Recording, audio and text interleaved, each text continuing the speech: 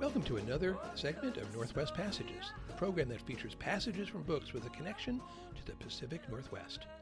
I'm your host and producer, Douglas Furr, and today we're continuing with Snow Falling on Cedars by David Gutterson, which was first published in 1995.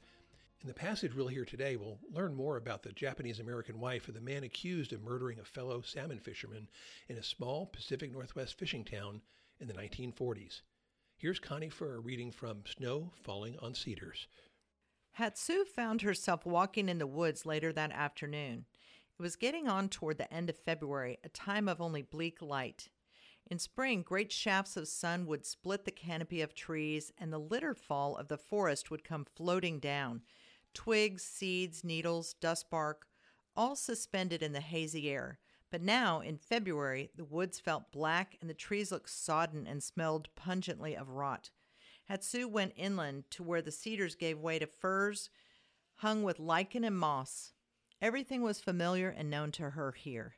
The dead and dying cedars full of punky heartwood, the fallen defeated trees as high as a house, the upturned root wads hung with vine maple, the toadstools, the ivy, the salal, the vanilla leaf, the low wet places full of devil's club. These were the woods through which she had wandered on her way home from Mrs. Shigemura's lessons, the woods where she had cultivated the kind of tranquility Mrs. Shigemura had demanded. She'd sat among sword ferns 6 feet tall or on a shelf above a veil of trilliums and opened her eyes to the place. As far back as she could recall, the content of her days there had always been this silent forest which retained for her its mystery. There were straight rows of trees, colonnades, growing out of the seedbed of trees that had fallen 200 years before and sunk and become the earth itself. The forest floor was a map of fallen trees that had lived 1,000 years before collapsing. A rise here, a dip there, a mound or moldering hillock somewhere.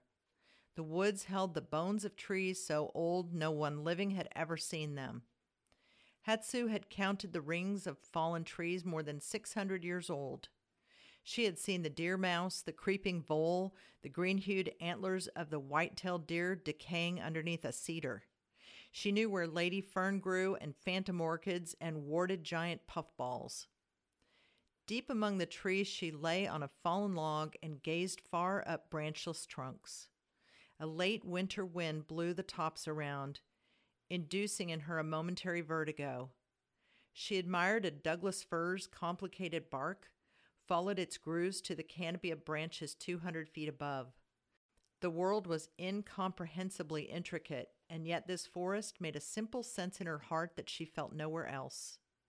She drew up for herself, in the silence of her mind, a list of the things now cluttering her heart.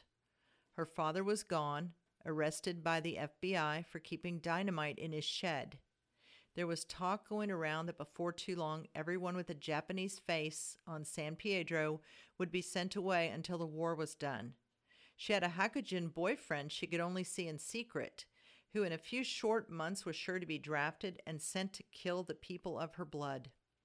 And now, on top of these insoluble things, her mother had only hours before probed into the pit of her soul and discovered her deep uncertainty. Her mother seemed to know about the gulf that separated how she lived from what she was. And what was she, anyway? She was of this place and she was not of this place. And though she might desire to be an American, it was clear, as her mother said, that she had the face of America's enemy and would always have such a face. She would never feel at home here among the Hakujin, and at the same time she loved the woods and fields of home as dearly as anyone could. She had one foot in her parents' home, and from there it was not far at all to the Japan that they had left behind years before. She could feel how this country far across the ocean pulled on her and lived inside her, despite her wishes to the contrary. It was something she could not deny. And at the same time, her feet were planted on San Pedro Island, and she wanted only her own strawberry farm, the fragrance of the fields and the cedar trees, and to live simply in this place forever. And then there was Ishmael. He was as much a part of her life as the trees, and he smelled of them and of the clam beaches. And yet he left this hole inside of her. He was not Japanese, and they had met at such a young age. Their love had come out of thoughtlessness and impulse.